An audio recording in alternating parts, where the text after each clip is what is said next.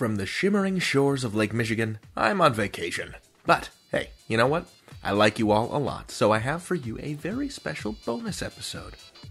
We're going to be listening to Ruby, Adventures of a Galactic Gumshoe, a groundbreaking cyberpunk radio drama, as well as a long-lost interview with Tom Lopez, founder of ZBS and the writer-director of Ruby. This is Radio Drama Revival.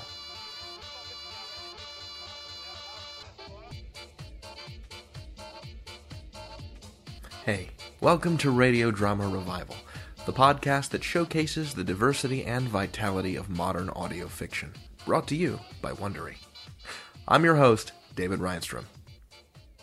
We're doing a special bonus episode today because we're featuring the work of a sister show on the Wondery Network, Ruby, Adventures of a Galactic Gumshoe. This episode that you're about to hear is the first in a long and glorious series that has gone on for more than 30 years. You may be surprised, because what you're about to hear sounds like it could have been recorded last week, but it actually dates to 1982.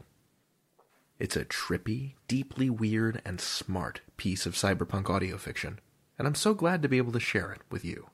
If you like what you hear, you can subscribe to Ruby on your favorite podcast service. You can hear all of Volume 1 on their podcast feed right now.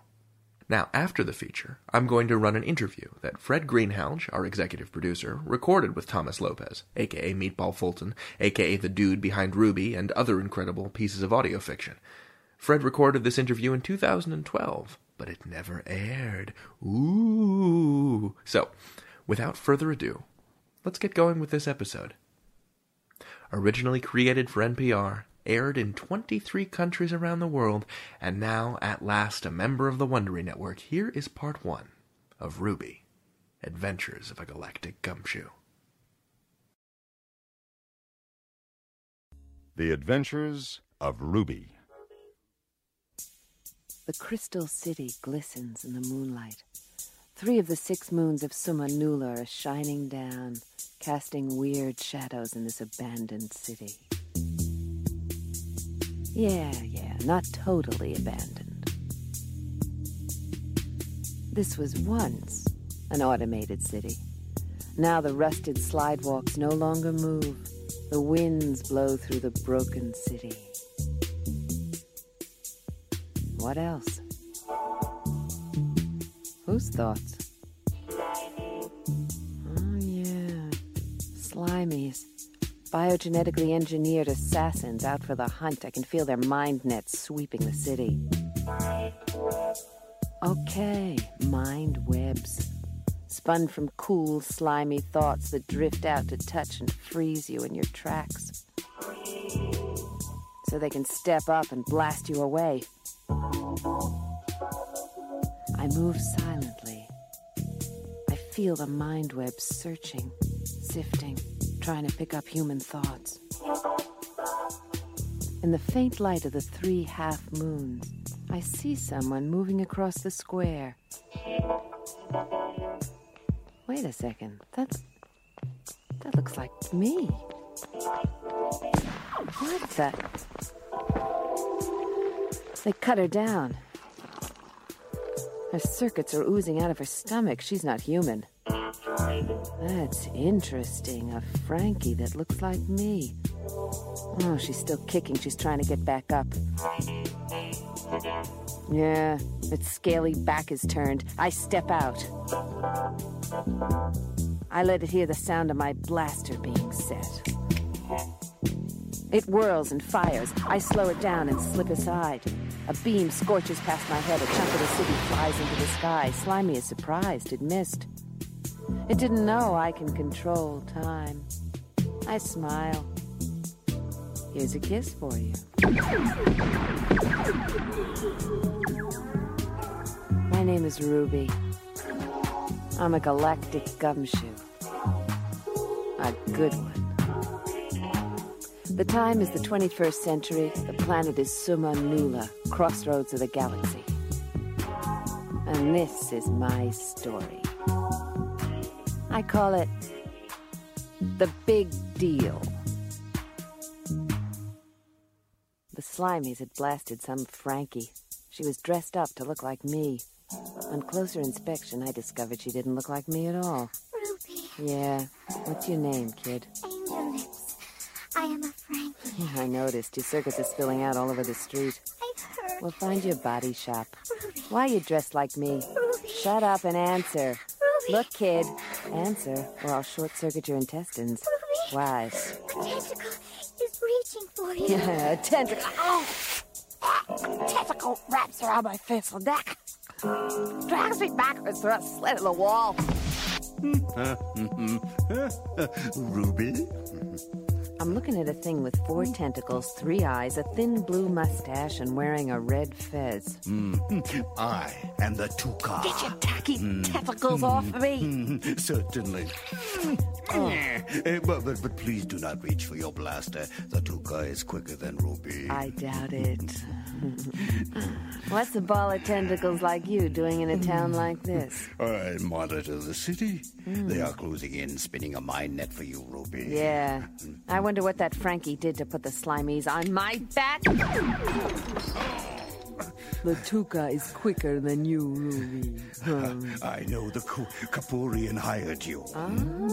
So you know that fat little rat-faced Kapoor. He has hired me to assist you. Look, tentacles, I work alone. I may be able to lend a hand. Forget it. I have a cube. May I play it? Sure. Ruby, That's right. my name is Rodant. I'm a Kapuri. What do you want, rodent? Rodant, not Rod. So what do you want? We want you to find out who is manipulating reality. Get out of here. Wait, please. My people will pay handsomely. How handsomely? Most handsomely. Sit down. Thank you. Someone is trying to control the mind of this planet. The media, Rudy. The media has given them the power. It is driving everyone crazy. Slam him against the table a few times. Crazy. And there is no end to it. Technology will only advance their powers. We cannot evolve, mutate fast enough to cope. Something must be done before we all go mad. There may be a conspiracy, Rudy. Conspiracy. Why me? Because you serve the Lords of Chaos. I'll fix him. That was hardly necessary. A little rodent.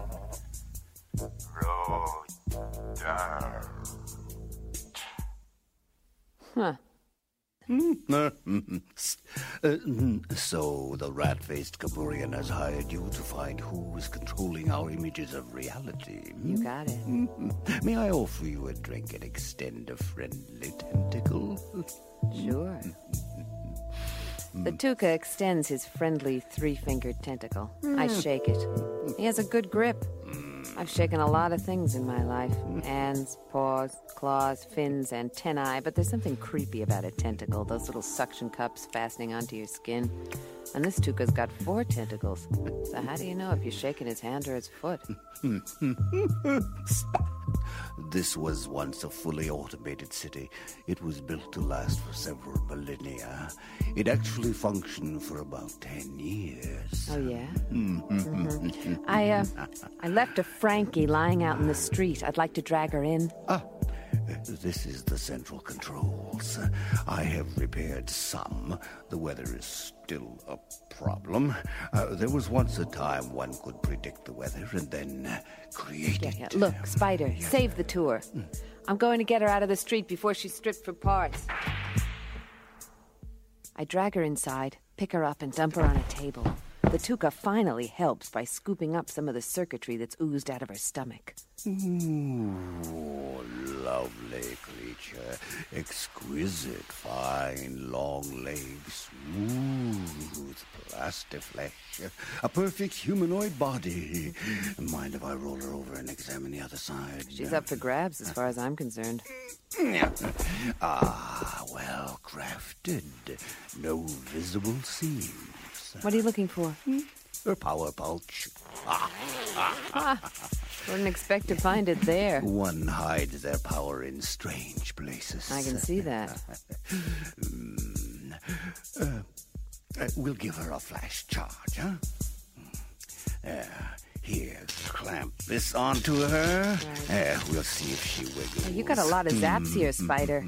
Oh, don't worry. The used android market's not bad, but I hate to see her melted down before we get to... You're getting results. Yes. Move it lower. We're here.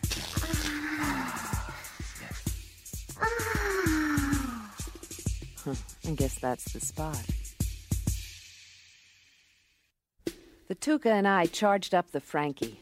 We got her ticking, but not talking. The Slimies had blasted a hole in her big enough to stand in. There. Should be able to plug into her memory. A little fine-tuning. My name is Angel. I am a Frankie. A Class 7. A Class 7.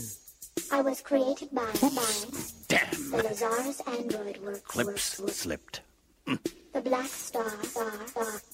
In my dreams I wand. The Black City. I can. Hold it. Don't move it. I cannot distinguish between my programmed dreams and reality. You're not the only one, kid. One creates the other. A smart Frankie. Every night they take away my dream, replacing them with their own. You've been watching too many commercials, kid. I know now that I was created to program myself. They do not want that. Who's this they she keeps talking about? The Dark Star, the Black City. I ride the slide walk. They spiral down and down. She's stuck. Pick her up and slam her against the table.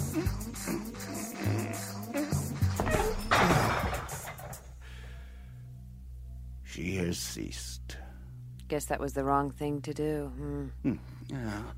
Well, I believe we can... Listen, What's that? and not only that, Another memory chip. when you consider that telepathy, telekinesis, teleportation were once considered to not even exist. Because listen to this. Because it did not fit into any known model of physics. So how could it exist? And since no one believed it exists, even though it was right under their noses, it simply did not exist. So they did not know they could do it. Listen, I know you're not going to believe this, but the stuff we call physics, but the stuff we call physics, but the stuff we call physics, but the stuff we call physics, but the stuff we call physics, they used to call magic. I decided to get the Frankie out of there, but the city was crawling with Slimies, biogenetically engineered assassins looking for me. Where can I get her repaired? I highly recommend the band of renegade techies known as the Digital Circus. Okay. So, how do I get out of here? How did you get here? Rented an air car. Well, there you go. I need a diversion. Of course. Here, we have the central weather controls for this sector of the city. It is not fully operational, still. There was a time when one could predict the weather and then create it. What do you have? Perhaps a fog. Nah, fog won't stop a Slimy. Yeah, they don't like lightning. Yes, I have been working on that. Make a little contact here. Turn up the gain, and... nothing. Of course. Narrow the bandwidth.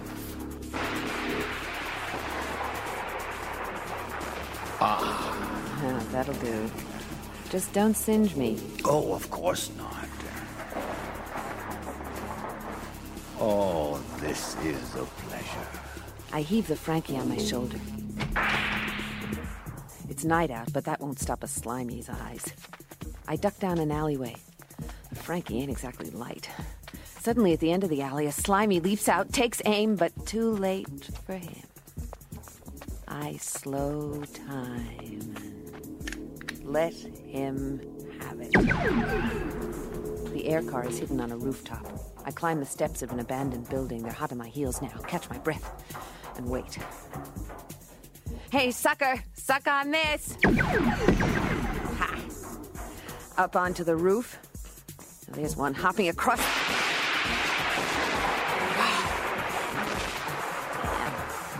Tuca took that one out nicely. Singed his scales. Ooh, P.U.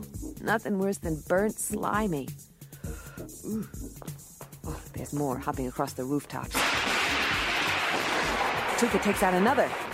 I hop in the air car, flip on the protective shield, and blast my butt out of there.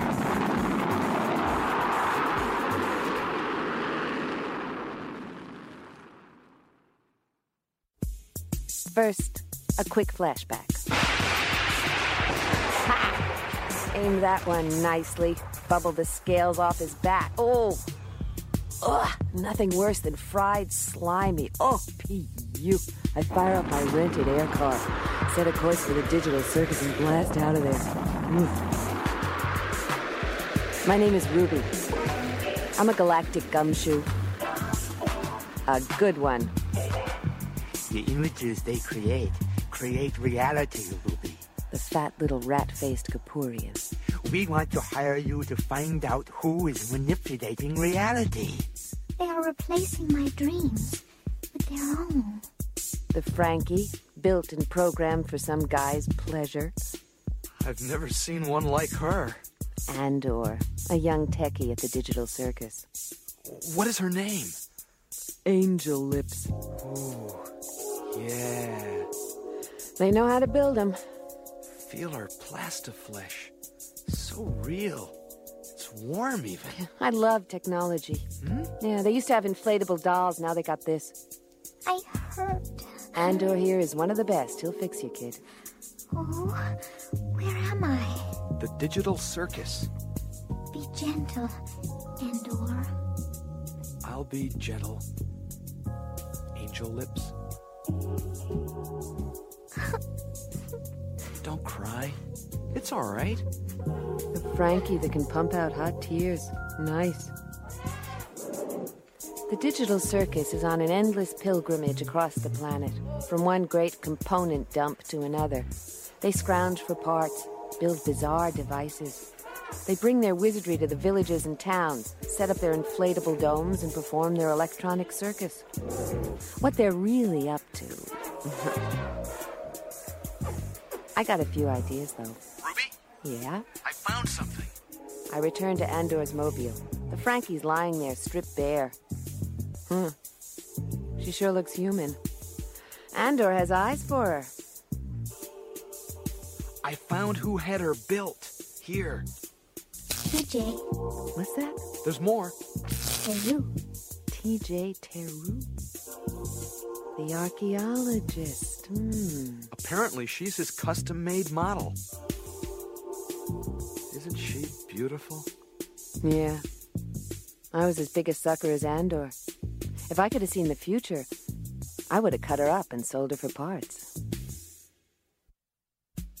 The digital circus is setting up their inflatables for a performance tonight. That's what I've been wondering about. Yeah. Dropouts, misfits, men, women, creatures, whose creative, technical minds can't be held in check by the marketing demands of the safe regions. They move from one electronic component dump to another. They build strange robot animals. Sometimes they take on the locals who've built their own robots. They have wrestling matches or tests of intelligence. They teach the locals what they know. They pass on the information. Yeah. When they take on the big boys, the digital circus always loses. Yeah, on purpose. They lose because to know your enemy is to enter into combat, gather data, and appear to be no threat by losing, then pass on the information to others. The performance begins! Classic 3 rings. The digital circus begins with the invocation, calling forth the blessings of their guardian spirit, Nikola Tesla. Yeah, he wanted to give free electricity to everyone. Tesla believed that energy didn't dissipate, that you can take a small amount and amplify it. Didn't fit the known physics of the time. It's our minds, that's the problem.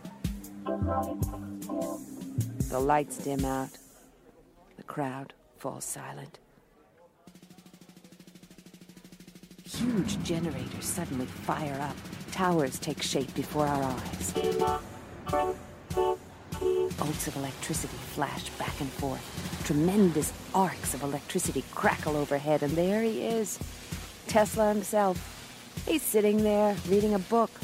He's wearing soles on his shoes that look a foot thick. Bolts snap and sizzle above his head, filling the dome. He stands up, looks at the amazed audience. Free electricity for everybody. And then he goes back to his reading. Yeah. Tesla has given his blessing. You, out there, you're the performance. I left the digital circus and headed to the nearest jump port. From there, I hopped south to bounce down on the edge of the Great Zebus, a jungle. I rented a slither truck and plowed further south through the tangled mess to the site of Professor T.J. Tarrou's dig. We're uncovering what we believe to be one of 6 ancient Nulian cities. One for each moon? We believe so. You know, according to the myths, there were once 7 moons orbiting Sumanula. Yeah? What happened to the 7th? Well, that's why they call it a myth. Whatever happened to the Nulians? There's much speculation as to why an entire civilization should no longer choose to exist. You figure it was their choice? Well, that's the theory. And what's your theory? They may have evolved into some higher form, you know, no bodies. Oh, yeah? What then? Light? Sure, light. Light.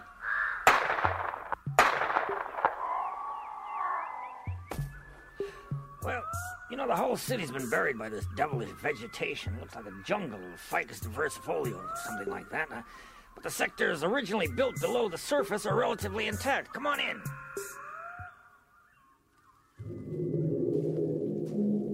Interesting. Yes, certainly.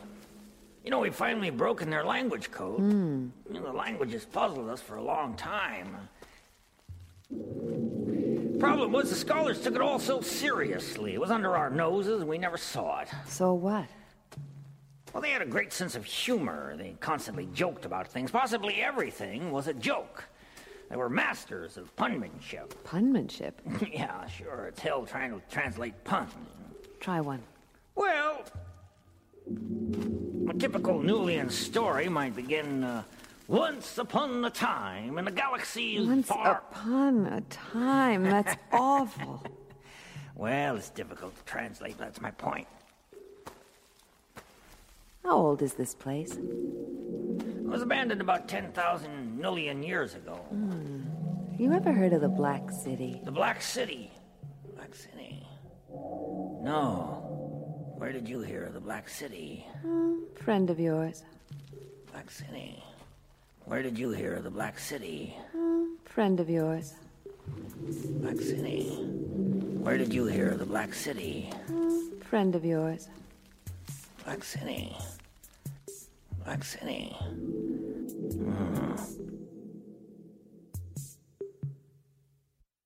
I find myself below the Great Zebu's jungle, down in Professor T.J. Tarrou's dig as they burrow about in an ancient city. There's a vast underground system here. We don't know the dimensions or how deep it may extend. But I assume you have reasons other than passing interest in archaeological digs. Yeah. Has to do with your Frankie, Angel Lips. I see. She was built for you, right? Yes. Yes, I desired a companion. She was custom-made to my specifications. You have good taste, Professor. Angel Lips is well built. I'm aware of that. You had a program to program herself. You an android liberationist or what? I believe this interview is over. Look, Taru. That's enough! Now, here's your hat. What's your hurry? The Slimies tried to blast out her guts. She was dressed to look like me. Now she's got the Slimies on my back. Why? I see. I wanted someone that would, to some extent, think for herself, not merely follow my command. You got what you paid for. I beg your pardon? She left you. Yes, but the truth of the matter is, that was in her program. She has her own destiny. You really are an android liberationist. That wasn't part of my specification. You never thought of sending her back to her maker? For a little fine-tuning. That's not unusual. She pleaded with me not to. I couldn't do it. It would mean altering her personality. The poor sucker had fallen in love with his own creation. Angel Lips has the ability to see what you want and to be what you want. I like plastic. I like the way it feels.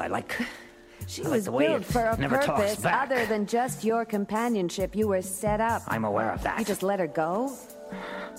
I couldn't have her dismantled. You're a soft touch, Taru. Well, someone else knew, too. The programmer? Yeah, when I provided my personality data, it was obvious that I was the fool they'd been waiting for. Oh, God knows what she's up to. Who built her? Lazar's android works. Lazar's. Well, she has a questing mind. I taught her what she wanted to know. She wanted to know everything. Everything I know. Why? Everything I know. Why? Everything I know. Why? Well, she has a questing mind. I taught her what she wanted to know. Why? She wanted to know everything. Everything I know. Why? I don't know. I don't know. I don't know. I don't know. I don't know. I don't know. We're beneath the great Zebu's jungle. Professor T.J. Taru, the noted archaeologist, having dug up a good chunk of the jungle, has finally stumbled upon an ancient Sumanulian city. The Nulians had a wonderful sense of humor, Ruby. Sumanula means the high point of nothing. Figures, they've been extinct for 10,000 years. We know that planets have an intelligence of their own. When a planet is evolving, changing, it affects everything on it. There may be other forces, Ruby. The mind creates its own model of the universe, and what we see is merely a reflection of the universe. Mm-hmm. Yeah, I know that. Say, Ruby, what's that you're wearing? Listen. It looks like plastic tights. Real tight. Shh. Listen. I like that, plastic. Listen. Plastic makes me hot. There's something in the shadows. Huh? Over there. Something in the shadows. Where? There. Don't use your blaster! The reverberations caused by that blaster will bring this city down on our heads! There it is! What a set of fangs. It's not venomous. You sure? Yeah, of course I'm sure. They're known as saber-tooth snakes. Harmless species that prey upon rodents and, Robots! Laser vipers! Damn, it's after you, Taru! Oh my God, there's a second one. They're out to get you, Taru!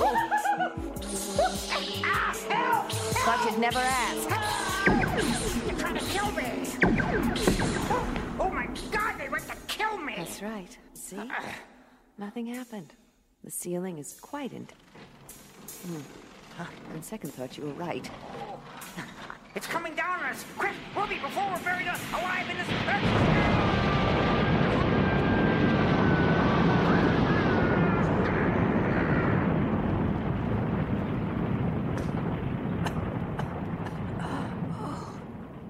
Are you okay?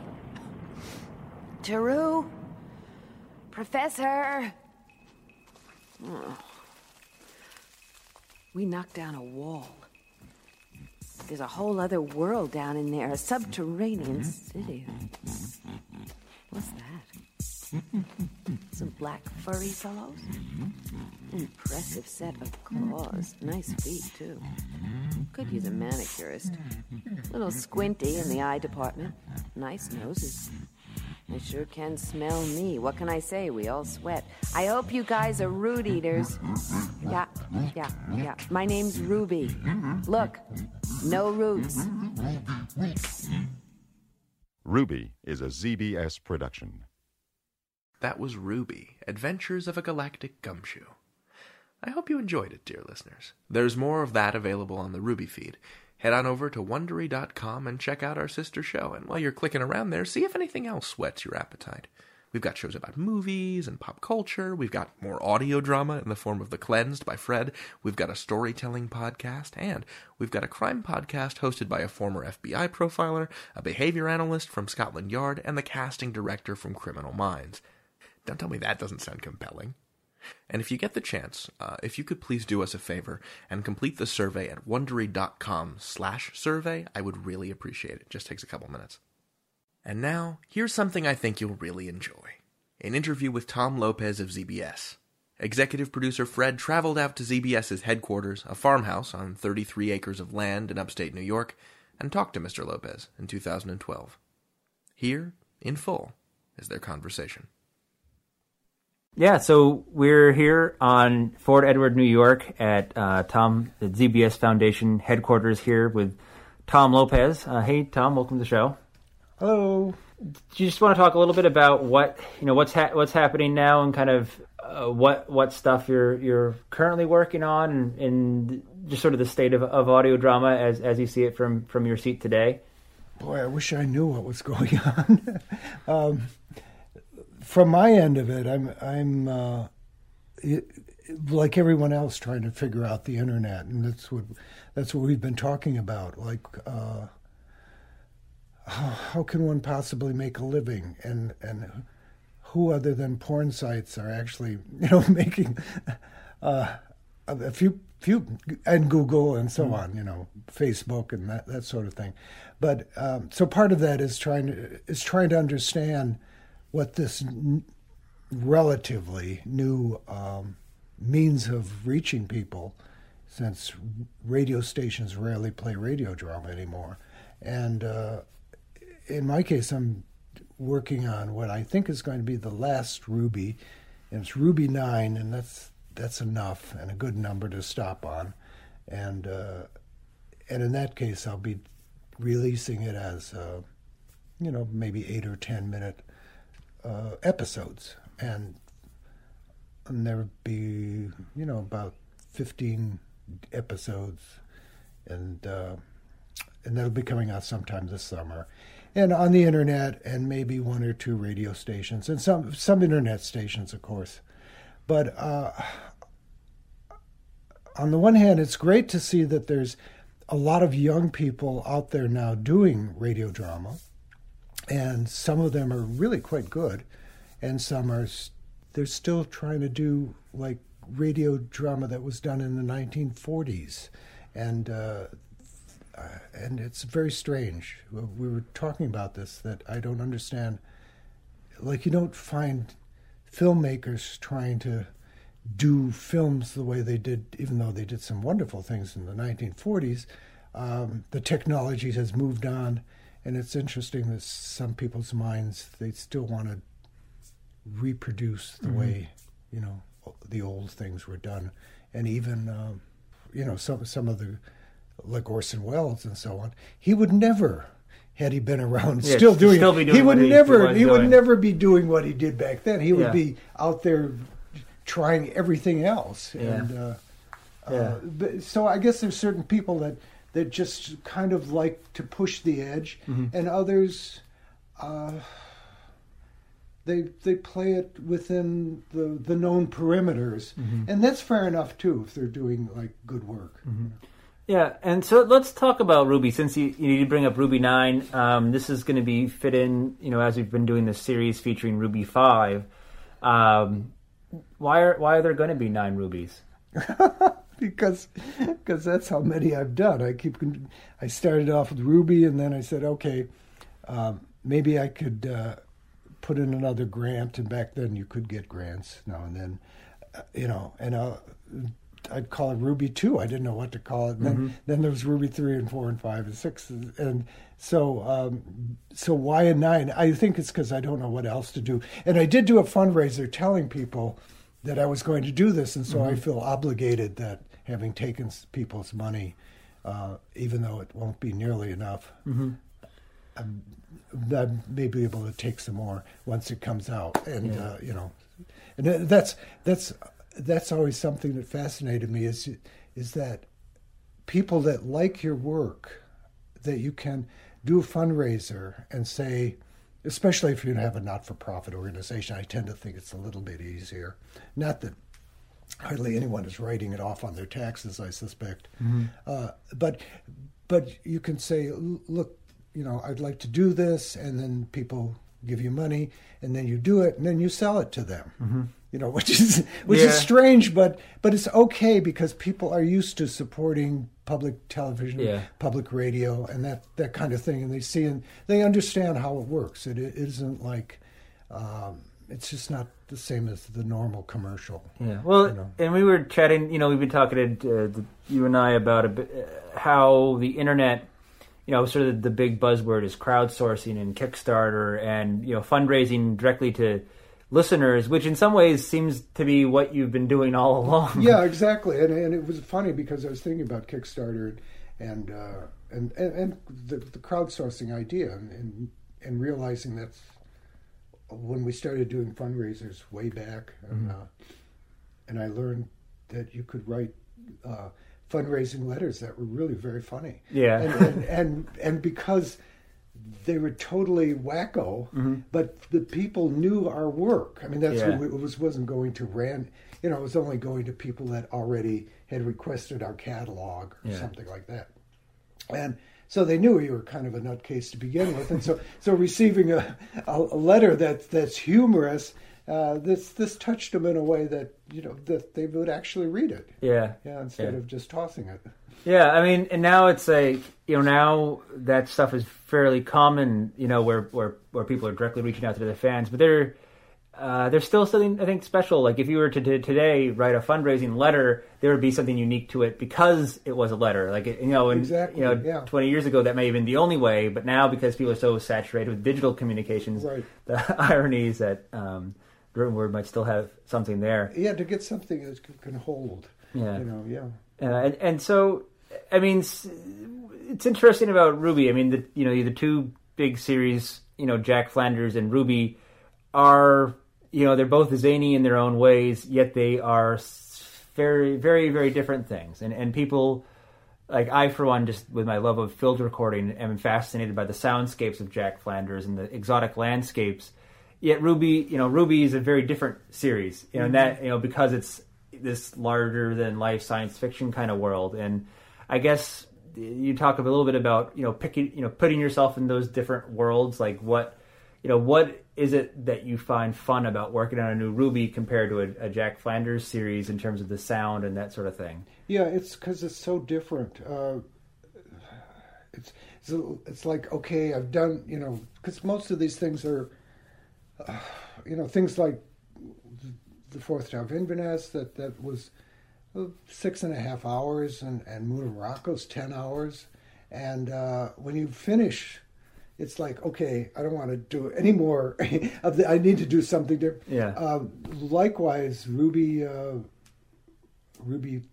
3 is like 10 hours, I think, and Ruby 4 is like 8 hours, and then let's do some Jack Flanders. I need something totally different, and they are two different spaces as far as I'm concerned.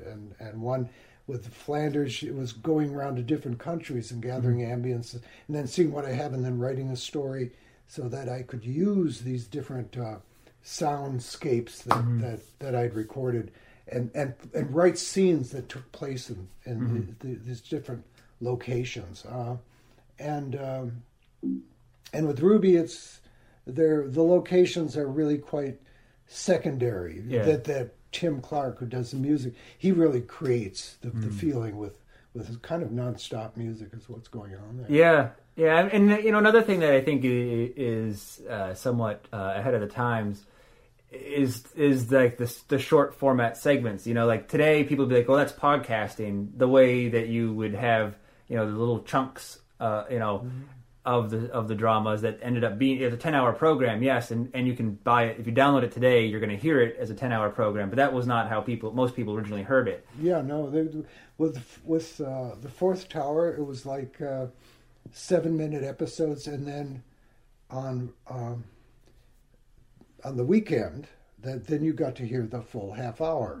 And likewise, Moon of Morocco was like 12-minute episodes, and then they were put together into 1 hours for stations that didn't want the dailies. They were these are daily episodes, and Ruby was 3 minutes a day, and only by chance there were certain stations, KCRW in Santa Monica. Okay, it was a great station to be on, but they wouldn't take a daily. So I said, oh, okay. And I never thought of Ruby as being anything but a daily 3-minute episode. So then I decided, okay, well, I'll put it together into half hours for them. But the music, every episode starts with a recap. Okay? Now, which Ruby, being a detective, the genre is that it's usually a voiceover situation where the detective sets the scene. And when I was writing it, I said, okay, like, how am I going to do a recap of something that's going on for 13 weeks, right? I mean, and then I realized, and also too, Ruby was put together with talking to the audience research people, or his name was Tom Church at the time, at NPR. And I said, okay, I want to do this series, and I'm thinking of something of like 5-minute daily. And he says, no, too long. Maybe too long. More like 2 minutes or something like that, or 3 minutes or so. And I said, okay, well, all right. And I said, but it's going to be continuing story. He said, oh, no, 2 strikes against you. He said, people are only going to be listening, catching an episode now and then. I said, well, okay, what if I have a little recap at the beginning so that you wouldn't have to have heard, so it sets the scene up. And he said, okay, that's good. And he said, when are you going to air it? And I said, no, what do you suggest? And he said, drive time. People going to and coming from work. And that's what we call the drive time radio drama. And that's actually when stations played it. And some both go morning and afternoon. But what was interesting that happened, and I realized that all I had to do with, in terms of recap, it didn't matter anything else that had happened before.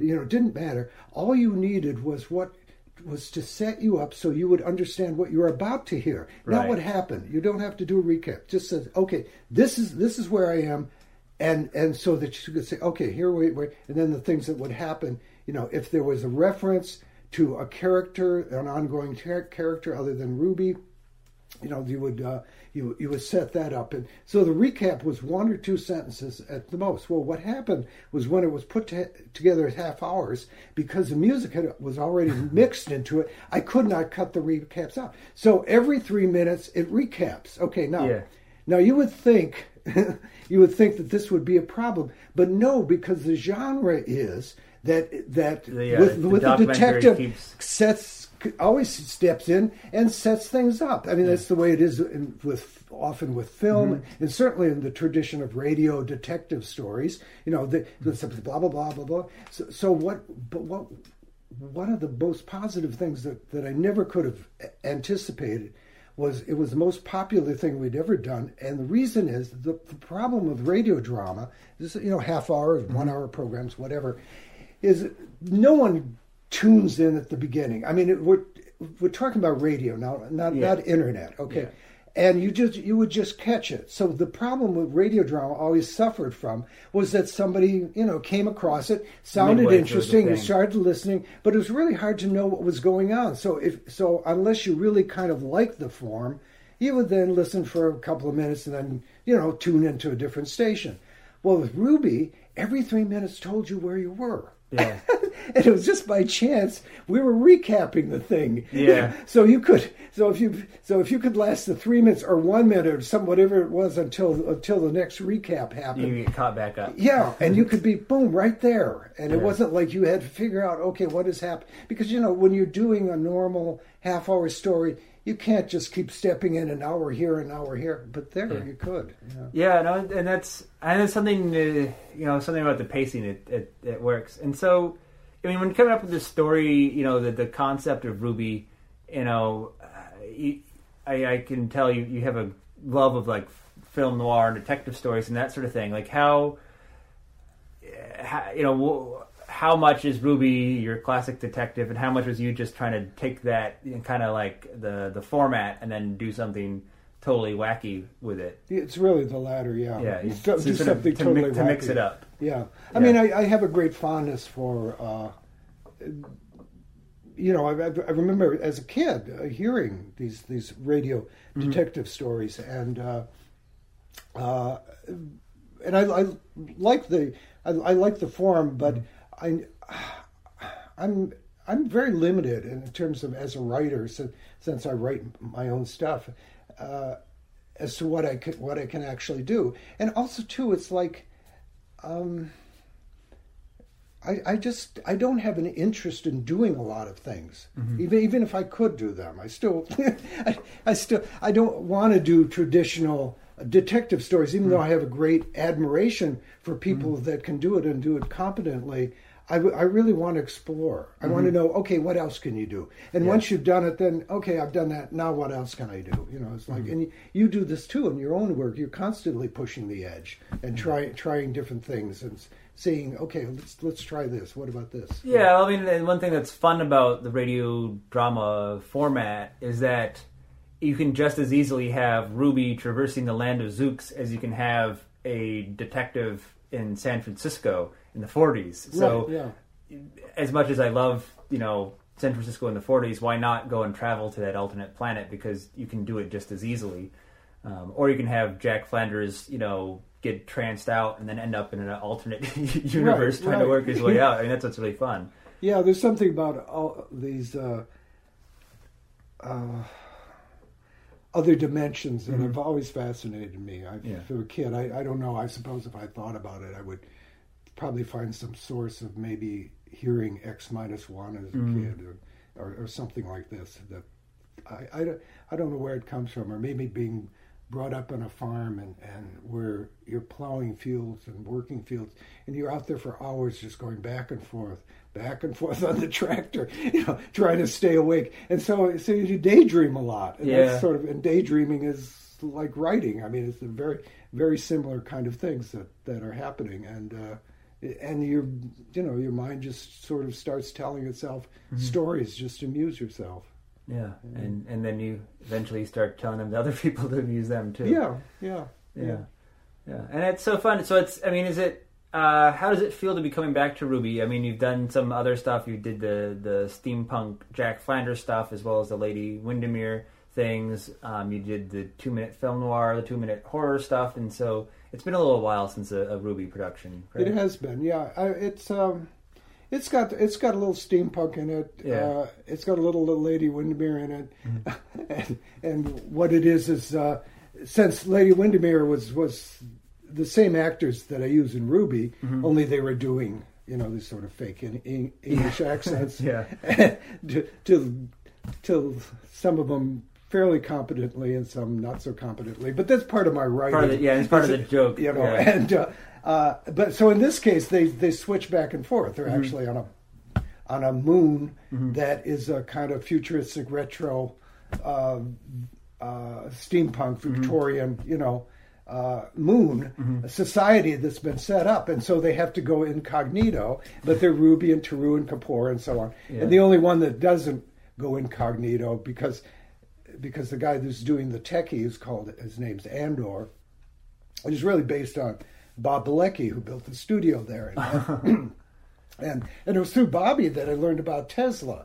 And, you know, Tesla has now and, you know, this is when Ruby came out, it was 1981 or something, and Tesla is like part of it. And it's really an homage to Tesla. That's the digital circus, they paid homage to Tesla. So they do some of the Lady Windermere, and they switch back and forth between their normal and also pretending to be these other people. And it's like old friends. It's very, I like the idea of once you have characters that you know about, they kind of are living in you, and you're using the same actors and you know other actors too, but for the main characters, so you can hear their voices. So it makes writing so much easier, and it's kind of like a big party that's getting together. I mean, the first Ruby was, I guess, about '81, so you know, you've been keeping it going. But it's I think it'll be fun, but it's exhausting too. Exhausting in the sense of getting all these cats together at one time. And hoping that everybody really shows up on time. yeah, that's the hardest part I've experienced. Yeah, and it is fun.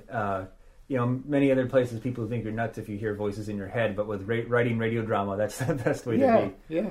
So let's talk about, your place here, Thomas. There's a lot of history. You took me on a little tour of your studio, and you've been producing radio drama here for a lot of years, starting with the Fourth Tower of Inverness. And there are a couple other interviews out there where you talking about the genesis of ZBS, but I think it'd be fun if how does it happen that you have this really nice voiceover studio out here in upstate New York? We were lucky enough to find someone that had an inheritance, and he was a journalist in New Orleans, and we were originally going to set up in New Orleans a studio. We'd met someone who had an inheritance, but not nearly enough. But he couldn't get his life together, and so the other guy came along. We were able to lay it all out. Okay, here's the cost. Here's blah blah.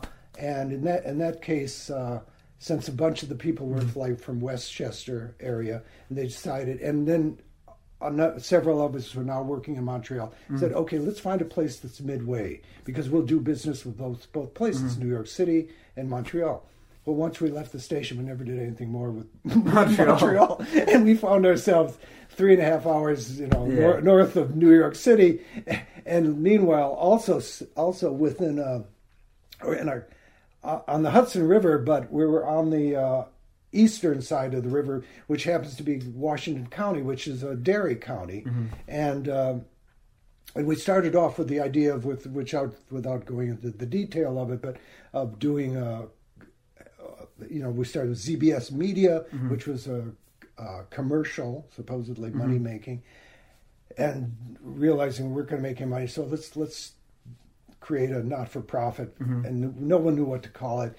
So we ended up with ZBS Foundation, and then we found out about it some months later that foundations are often endowed and so on, which we weren't. But anyway, we were stuck with the name, so we stayed with it.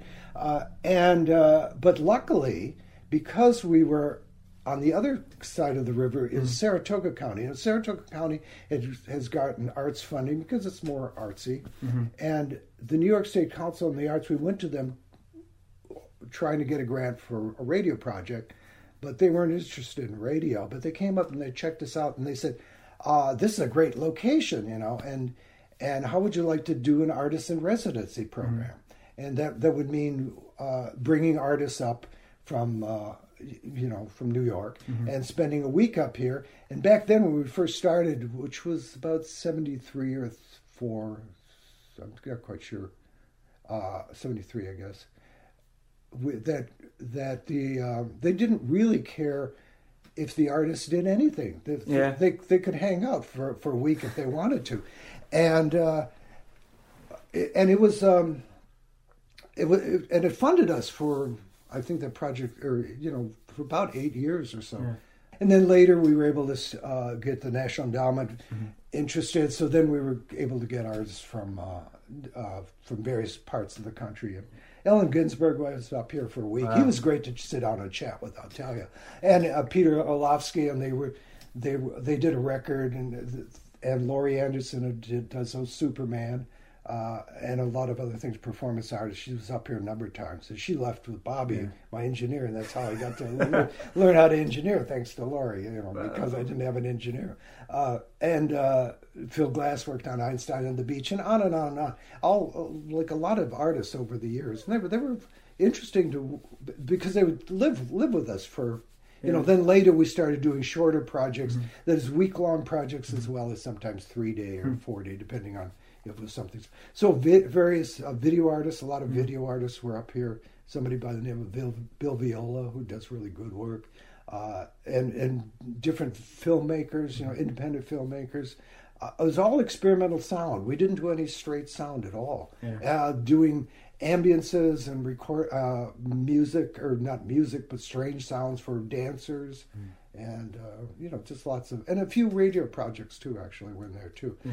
So it was a nice distraction, and it also provided an income, and then eventually, starting in like the very late 70s, early 80s, started to get some radio grants. Yeah, but in somewhere in there's a commune here too, right? Oh yeah, starting in 1970, we started about 18 people, and after about the first year or so, I don't know, something like that. Then we were down to maybe about a dozen, and that pretty stable, and then it dropped down to about 8 people or so for the last few years. I mean, and were they artists? The people here?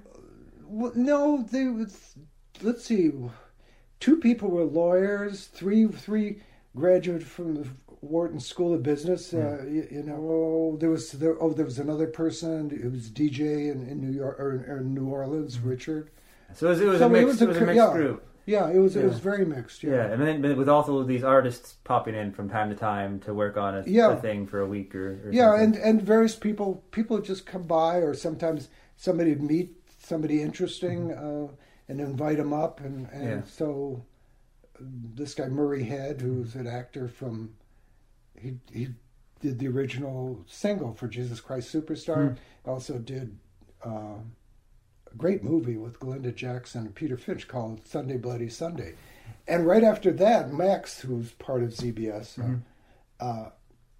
then Murray said, Murray, come on in. So Murray arrived right when I was doing the Fourth Tower of Inverness, and I needed Lord Jowls. And so I said, Murray, will you do Lord? Okay, And so Murray did, and he did a great Lord Jowls because he's English, and so he would toss in these little English expressions isms. That even though I'd lived in London for a couple of years, I would never think of these wonderful little expressions that they have. And so I don't have my dates straight. So when did Fourth Tower emerge? 72. 72. So it's quite towards the beginning here. Yeah. We started in 1970.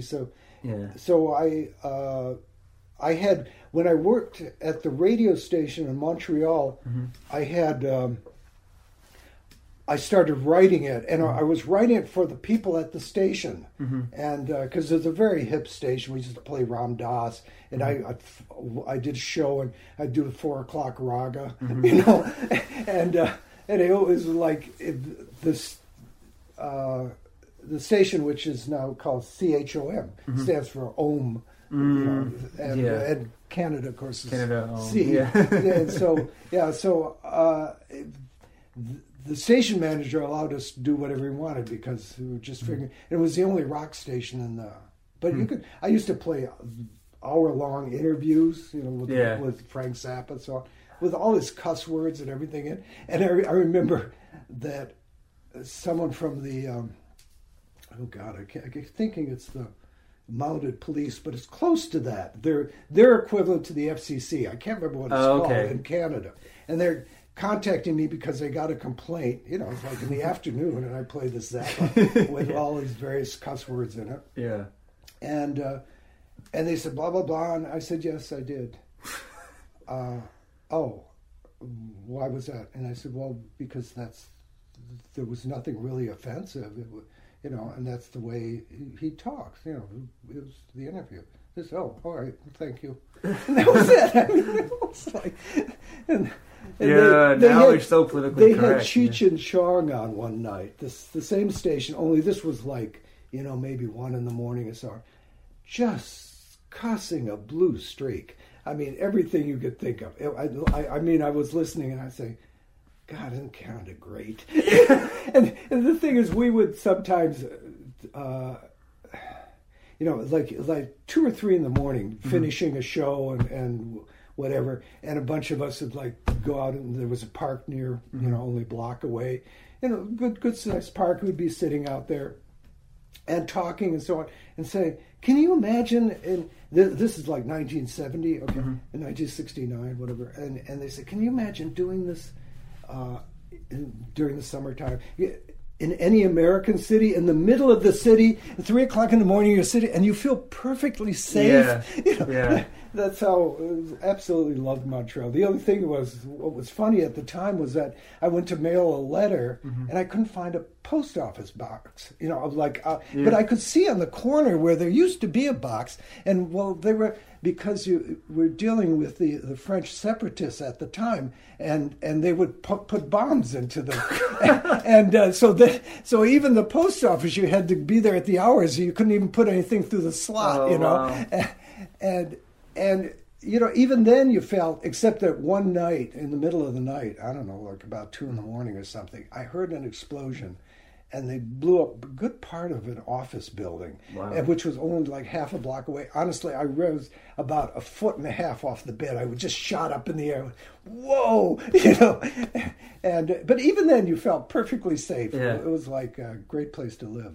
I mean, it's in some ways such a remarkable era, and now I see us in this digital environment, and there's something like we were seeing your studio earlier and seeing like the big, metal equipment and the stuff with the really nice knobs, and just working with multi-track for the first time, and really having to be quite innovative about how you went about recording, and I think, which I think is a point that's worth really appreciating now, and how easy it is to have a 64 tracks in Pro Tools, but there is something about tape, and there is something about just kind of the era that has preceded this era in terms of what creative opportunities started emerging, with the stuff that was really quite remarkable at the time, and has sort of led to the way to what we have now.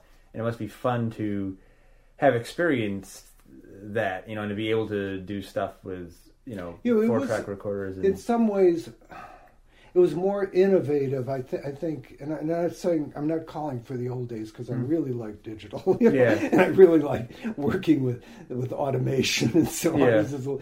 Life is so much easier. But in other ways, people were constantly trying different things, and to see, it's just like some of the early music.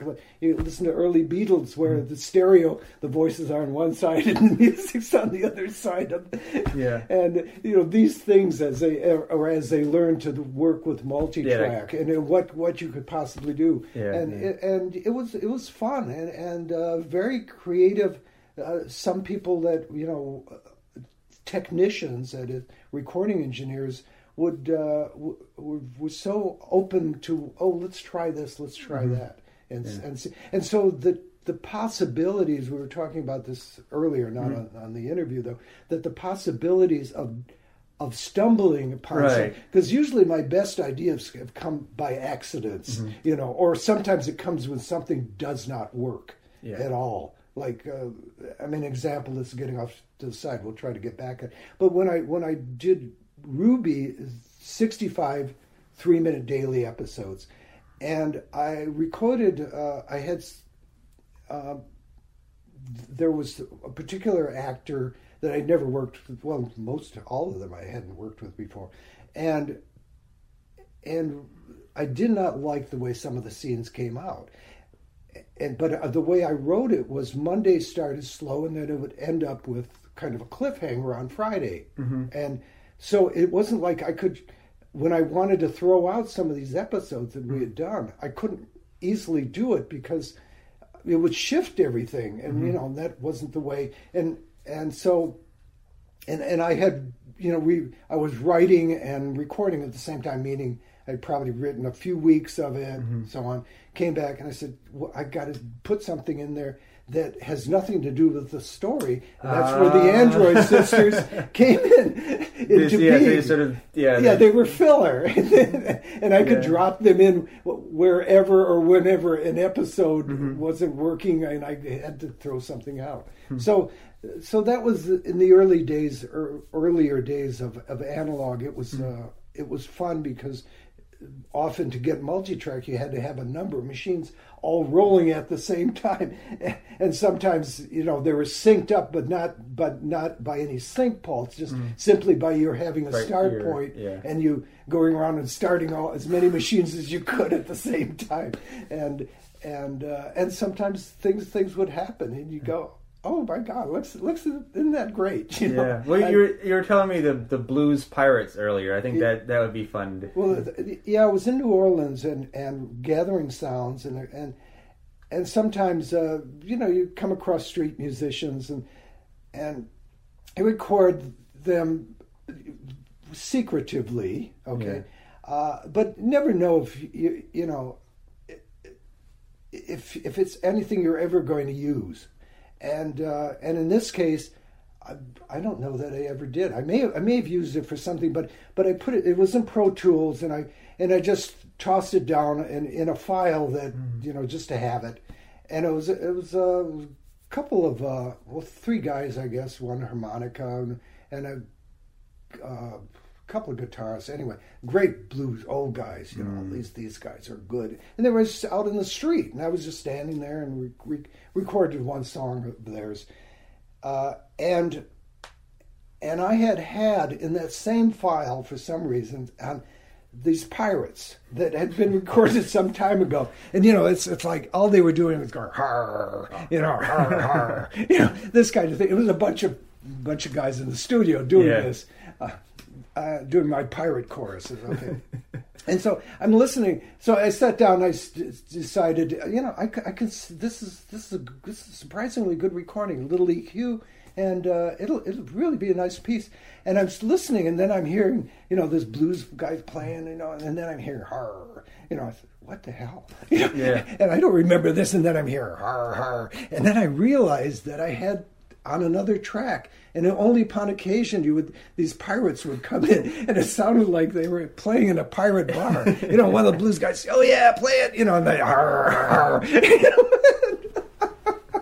I hear like a great YouTube video in the making here. yeah, this is true. Yeah, and so that's what's so like for your work. I mean, how much was experimenting with like the concept of stereo versus like the concept of story. How much was to experiment, and how much was I'm really captivated by this character and I'm going to keep exploring this kind of story world. When we started like 1970, stereo was except maybe for interviews and this sort of thing, was pretty much established. I mean, they weren't doing left and right channel, like the Beatles or something. Yeah.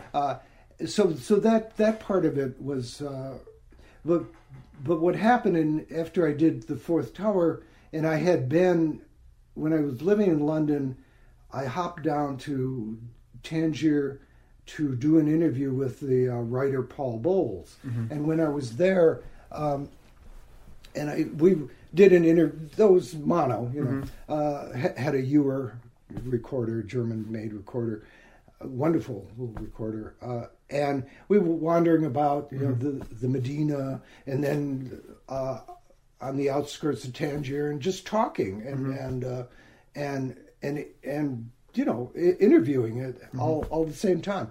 But I realized a lot of great sounds in Tangier, quite exotic, and that's why it occurred to me later. I said, I'd love to do a story set in Morocco, and so the idea was to go back to Morocco, which I did in '73, and just gather sounds. And while I was there, if you hear the call to prayer, you go to visit someone that Bowles knew, and she had a villa where it was set off the street, and they all have walls around them, and it had some caged birds and a fountain, and this sort of thing. And I said, this will be for the Countess. Cool. And then because Bowles had told me it was about a Countess that lived in, from, I don't know where she was from originally, but lived in Morocco, and he had all these expatriates, he told me about. Because Bowles and his wife, Jane Bowles, who's also a very good writer,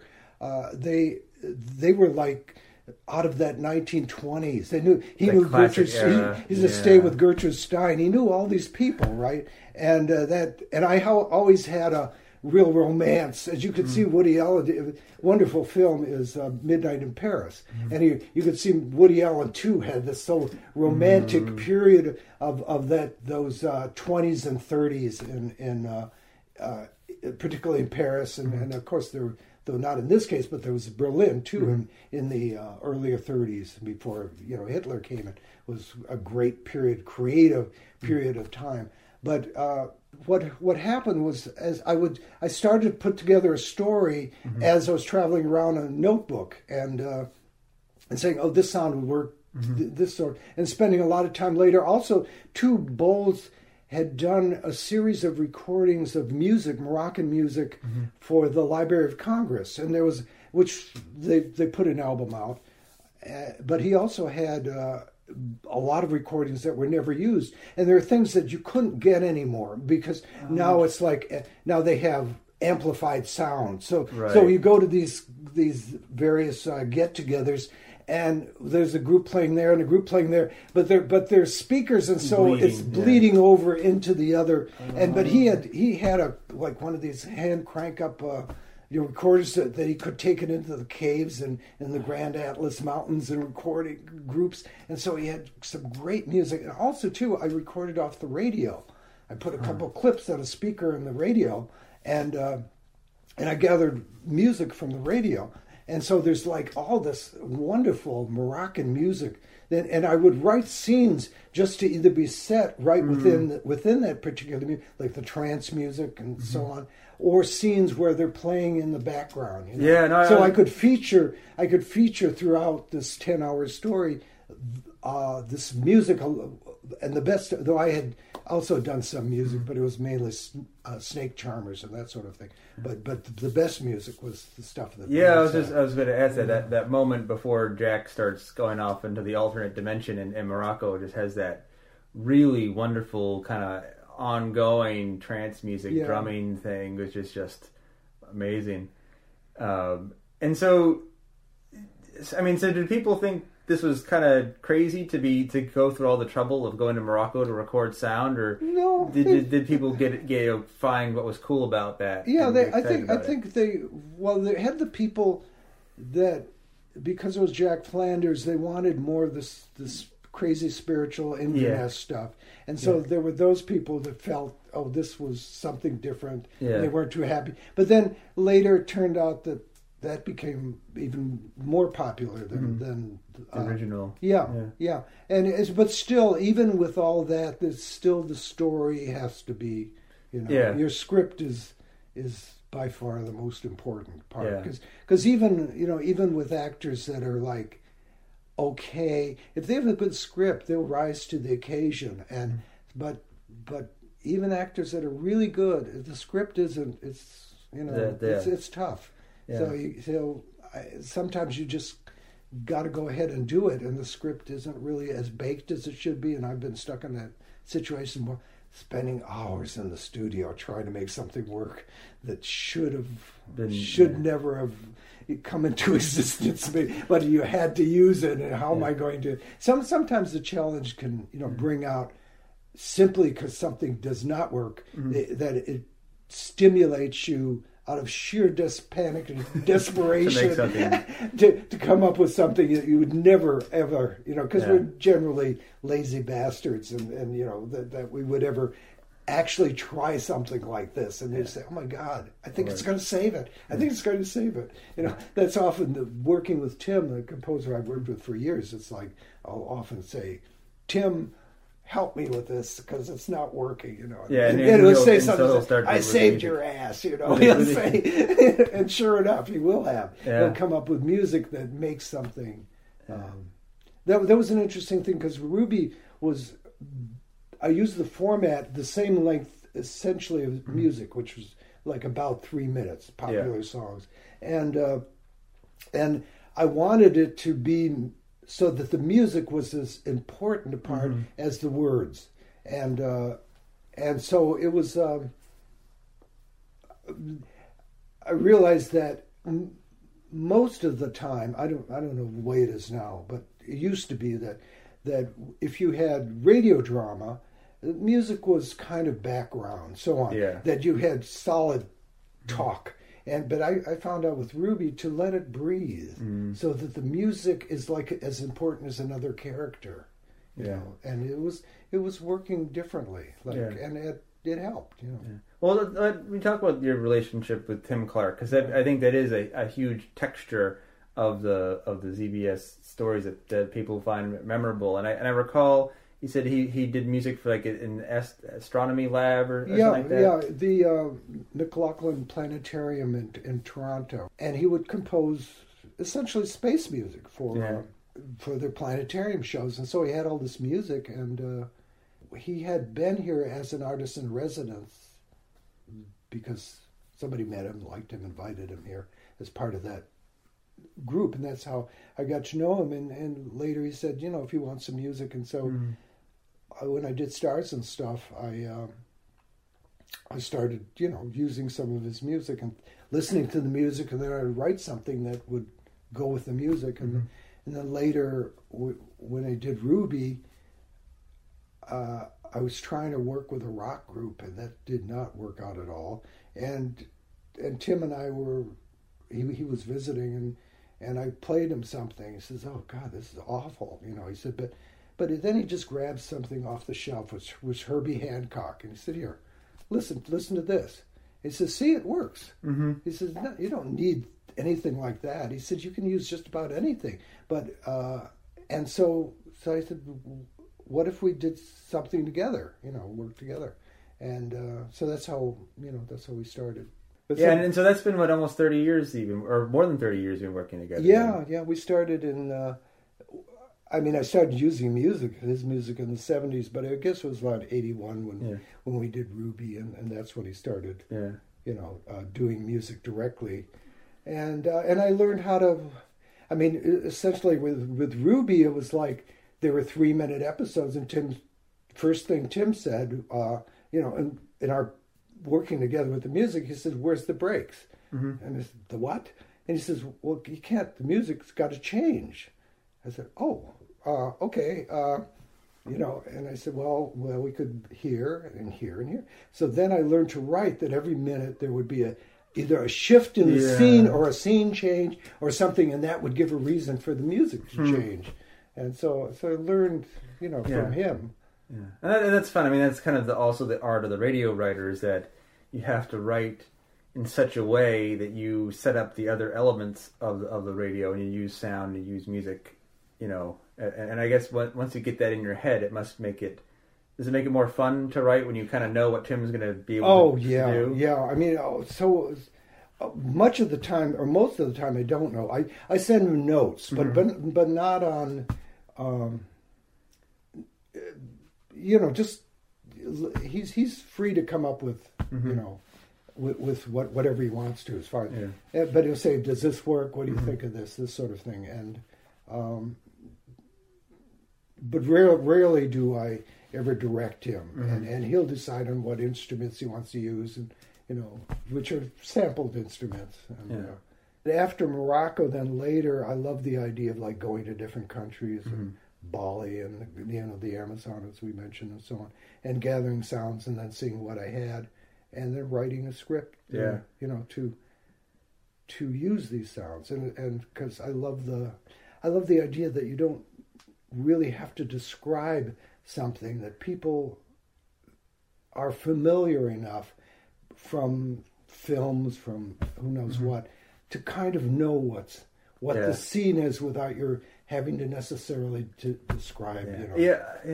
For me, that's one of the big joys of radio writing, is that I'm not good at writing descriptive scenes. Like some people can go and have beautiful, lush description of physical objects to give you a picture in your head, whereas I'm not good at that. So to be able to, with a little brush stroke of a sound effect, to conjure, okay, now we're here, is just some of the magic. Yeah, well, and it's interesting the way people see things. Everyone sees like characters and so on so differently. Like people constantly to this day say, "Oh, we want to see pictures of the actors," and I said, "No, because when I was a little kid," and I said, "I'm just going to save you this trauma." When I got traumatized when I was a little kid, and I used to listen to radio, and I got to see the actors, I went, "Oh my God, no, they're horrible." They're nothing like what I had in mind. Yeah, I said, I'm not going to make anyone suffer like this. Yeah. And it's true. And I would explain. I said, listen, these actors, they do all kinds of different. They're doing all kinds of different things, and so this is just one of the characters they're playing, and they don't. Yeah, it's extremely rare that it would ever be anything like what you think they would. Yeah, and that's again, that's the magic of radio, is that things that are not what they seem are what they sound, or so this is, again, I guess, you talked about kind of the early era here in Montreal, but you also had your San Francisco days, and I know they've said that Eric Bauersfeld was a big influence on you. He, of course, did some field recording shows. Did those have bearing on you choosing to do no field recording? I didn't even know about his field recordings at the time. I had heard his Black Mass, and he and I was just essentially blown away that it would be around midnight on Saturday night, and he would do these H.P. Lovecraft adaptations and so on and so forth. Some brilliant stuff, which is still out there. But no, his field recordings I didn't know anything about until later. It's just that I always considered him a mentor because and he's such a wonderful person. He's so great. He's so well read and it seems like all not literature, philosophy, you name it, and. I'm certain science too, if you got into that part. So he's so much fun to sit and talk to. Only essentially let him talk. And he has a wonderful voice and so finely tuned.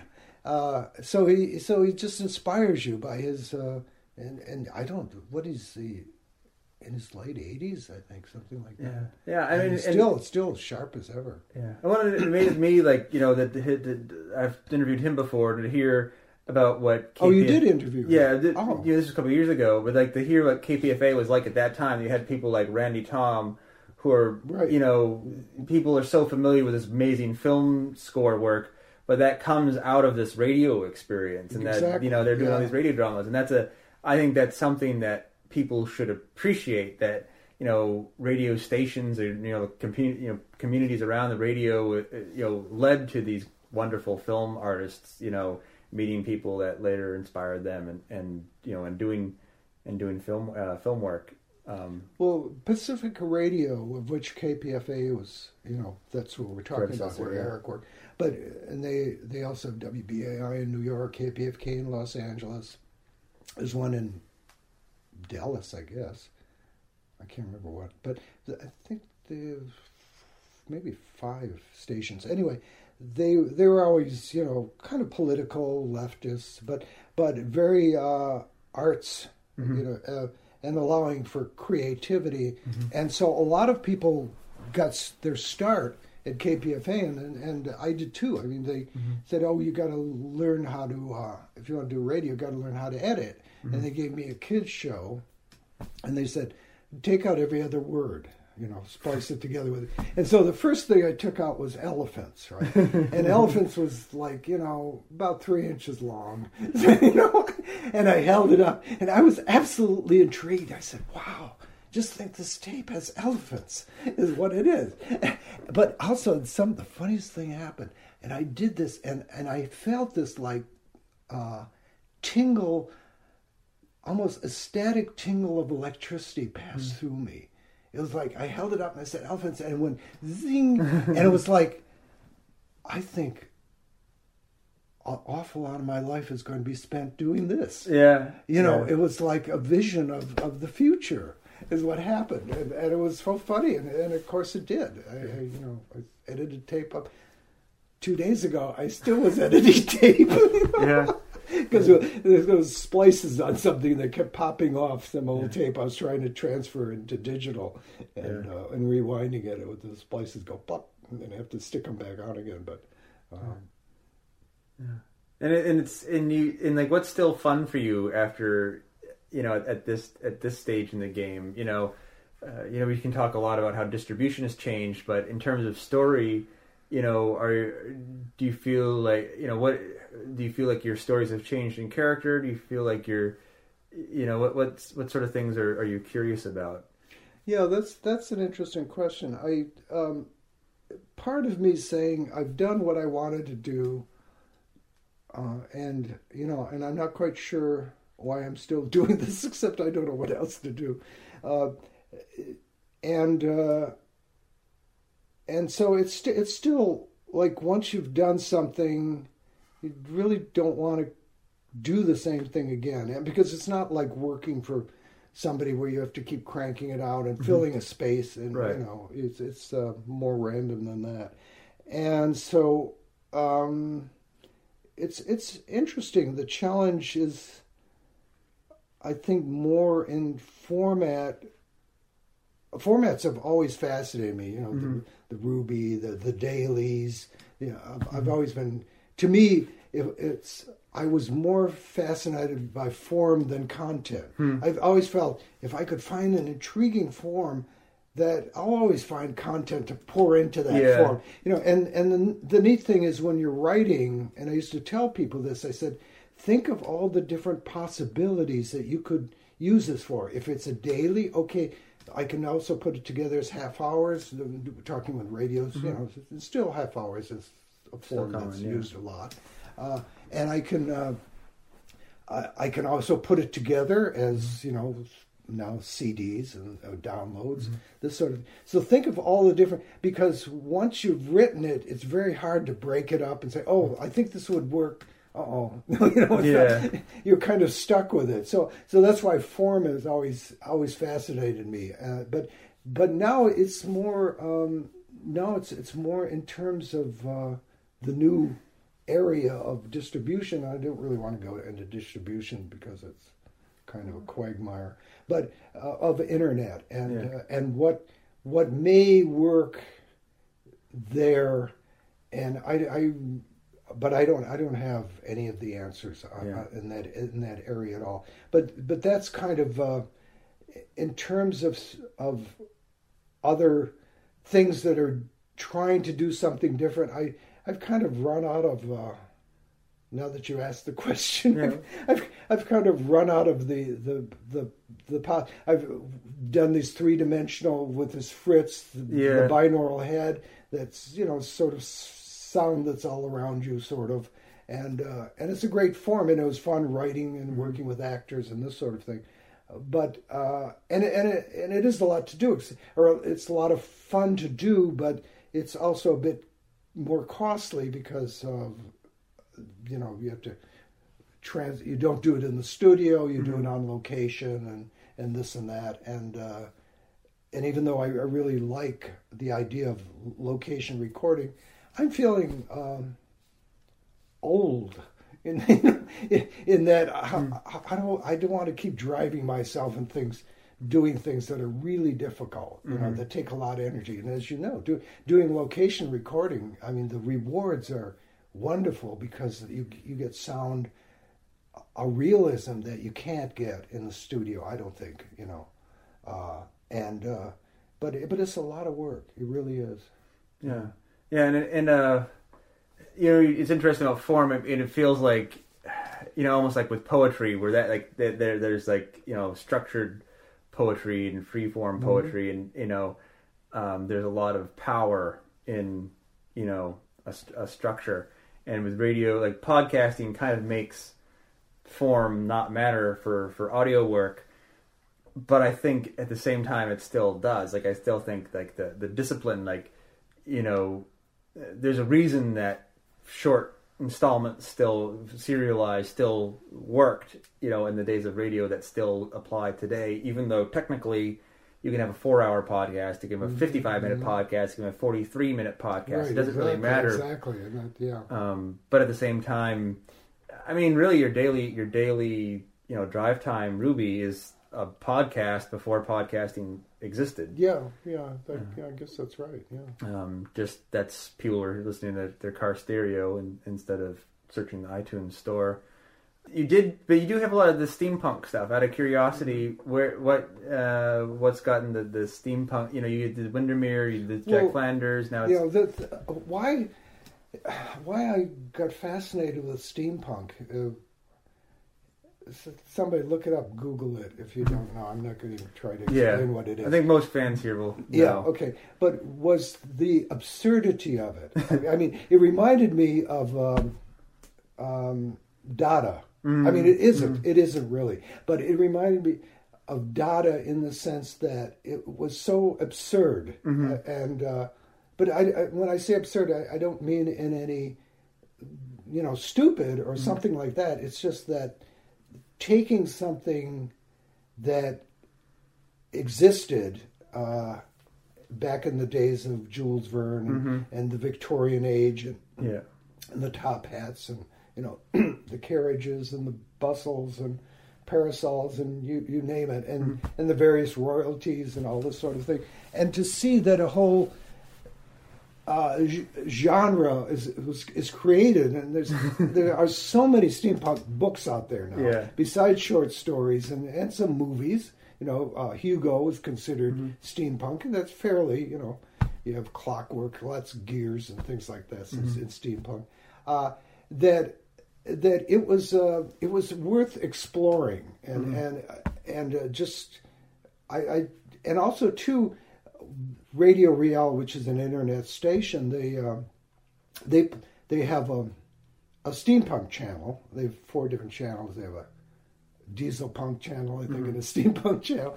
And they had played the Fourth Tower of Inverness. Oh, interesting. As on their steampunk channel at one point. And I thought, and of course, you have Lady Lord and Lady Jowls, and you have this Victorian mansion, and and of course, I never thought of it back then as steampunk, but I could see where that's kind of a natural that is for Jack Flanders returning to Inverness and having this adventure, and of course, Zeppelins. Fascinated me, and plus there was a German actor that I worked with in Dreams of Rio, Jürgen, and Jürgen is so much fun to work with, and I decided he'd make a great Zeppelin captain. And again, this is where you have the advantage of knowing actors who could make this a really great role. Yeah, so and there's certain people that, particularly because when we do recording up here, they spend a weekend with us, and they're great fun. They're all like old friends, and we love having them.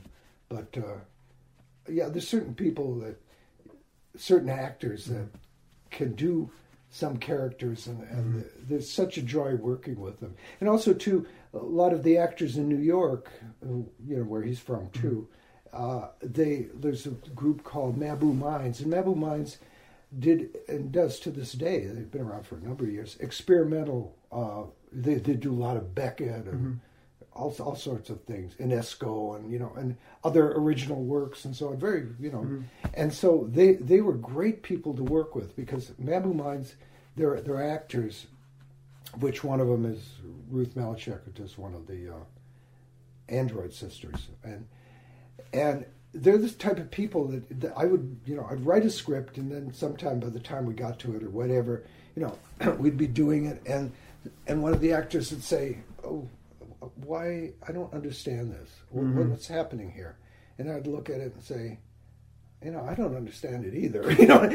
Now, normally, you tell an actor this, and as the director and writer is saying, "I don't know what it is either," it kind of freaks out some people, right? Meaning, it's like, whoa, because actors are often, not very secure people. But the Mabou Mines people, they say, "Oh, okay, well, let's see, and we'll figure it out." And because they knew the character, and they would figure it out. And then I'd say, "Well, how do you think they would say it?" And they tell me and say, "Okay, let's use that." And they were great. They're so inventive. And Bill Raymond is somebody I work with too. He does Taru and he does other people. And he sometimes would just toss in things. And some of the best lines I think I've ever written, he'll just toss it in. And I guess that's the pleasure of working with actors who just get it and love the medium and get you worked with. Yeah. They're like old pros that have been around for a long time. Well, great. Well, Tom, thanks so much for taking the time. And, there's such a huge catalog on your website, zbs.org, plus the new stuff you're coming up with. And, maybe people who are hearing Ruby 5 here are going to go back and hear earlier Rubies and then hopefully stay around to listen to Ruby 9 and just enjoy kind of the whole history. 1981 to 2012 is what a great run for the characters. So thanks so much for taking the time. Thank you. Thank you for that, Fred. So we are running out of time today for this podcast. Like I said at the top of the show, I'm on vacation with my family, and Lake Michigan is calling my name. But before I go, let me just ask you once more to head on over to Wondery.com/survey. It's a handful of questions, and it'll only take a few minutes, and it will help us a lot. So, thank you. And now, it's time for credits. But if you'll permit me, I'd like to hand the microphone over to my Uncle Arnie, who has a way better voice than I do. Thank you for listening to Radio Drama Revival. Our producer is Matthew Boudreau, a deadly dangerous sleuth in his own right. He always keeps a laser knife in his boot and a space ace up his sleeve. The music you're hearing comes to us courtesy of DJ Stranger Danger of Oakland, California. You'll find more of his work on SoundCloud. Our researchers are Monique Boudreau and Heather Cohn, who spend their days with fiber optic cables jacked into the backs of their skulls, forever learning and forever watching. Behind it all is Fred Greenhalgh, the executive producer, the Kingpin. Clad in a suit made of spider silk and diamonds, the world is his executive suite. The stars themselves are for sale. He makes this whole thing go round. Your host was David Reinstrom. That's perfect. And then I need a sign-off from you, because I wasn't sure how to end it. Just a sign-off from me? Mm-hmm. And this is David's favorite uncle, Arnie Sachs, saying, until next time. I will not say your favorite uncle. And this is a real union actor signing off. Oh, shit. How much do I owe you? Every time I hear this song, I get an ache I can't shake, a pain I can't explain. It puts a strain on my brain, baby. This is Arnie saying, next time. Is that really how you signed up? On one radio show. Or I feel like a blind man going for an open window. I can't feel no pain this morning. That was the 1970s, so it was a totally different thing. Until next time, sweet dreams and pleasant thoughts. I'm using all of those, by the way. My favorite uncle, too? Yeah, well, maybe.